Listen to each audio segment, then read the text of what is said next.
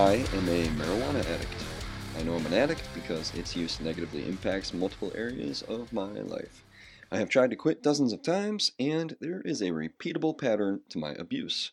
I'm a young male in my early 30s and started smoking on and off in the second half of college. And I cleaned up, but then I lived with someone who was a heavy smoker, and so I picked up a daily habit. It's been pretty much daily for the past 5 to 7 years. The time is really starting to fly by. I'm wasting my potential, and it's my own conscience that's telling me I have a problem. That's where I think Joe Rogan missed it when he was talking to Anna Lemke on his podcast recently. He said he was addicted to jiu-jitsu, to pool, but the thing is, your life isn't worse with endeavors like that. They are the pursuit of something that comes with the price of hard work. The endorphins and dopamine you produce accomplishing something in that field are endogenous, meaning your body made it. Taking a drug or consuming pornography is an external influence or catalyst. The best comparison I can make is with the use of steroids. You're taking something like Dianabol, Deca, or high doses of Anavar, and when your body recognizes the presence of those anabolic hormones, it shuts down production of testosterone. Then you need to take 300 to 600 milligrams of testosterone, something that otherwise would have been produced in your body naturally. When you shut off the steroids, your body doesn't just start back up with production on its own. It takes time, and the longer you use gear, the longer it will take your body to bounce back. That's what Anna Lemke was discussing, that the craving gremlins will continue to hang around and will actually pile in harder after abstinence. Your body needs a stress stimulus to produce dopamine on its own.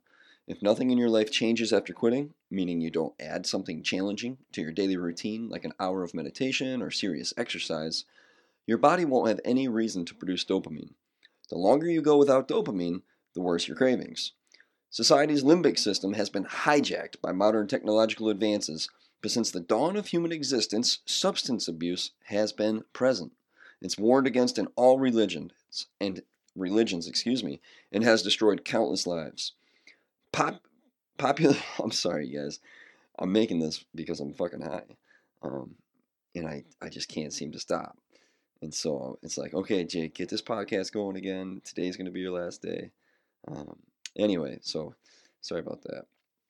Society's limbic system, my limbic system, has been hijacked by modern technological advances, but since the dawn of human existence, substance abuse has been present.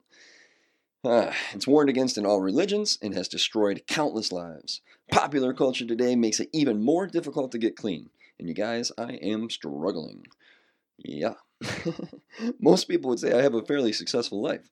I'm a new homeowner in a good school district, and I teach elementary school, married to a pretty woman who works in a pediatric ICU. We own 2 cars, valued at about $4,000 each, and we've been able to follow our hobbies of hunting, shelling, triathlon, crocheting, but it's my habit of smoking weed that negatively impacts every one of those things that people call success. I mean, every one of those things, you guys, straight up, like buying this dumpy old house and how I've been fixing it. My habit of weed negatively impacts every one of those things that people call success, and that is the crux of the matter. Sometimes other people might say you are not addicted, or you have loved ones in your life who like it when you smoke weed. That would be my wife. But existence is motion. You're either growing or you're falling. I want to grow, but I have to admit now time is slipping away, and with every day comes a little of where I could be if I had my shit together. I think that should be like every day I lose a little of where I could be if I had my shit together. That's kind of what I mean. My wife just came off her antidepressants after 15 years of use. I think she's on month 4. And one of my biggest weaknesses is pushing her to do more to combat her depression.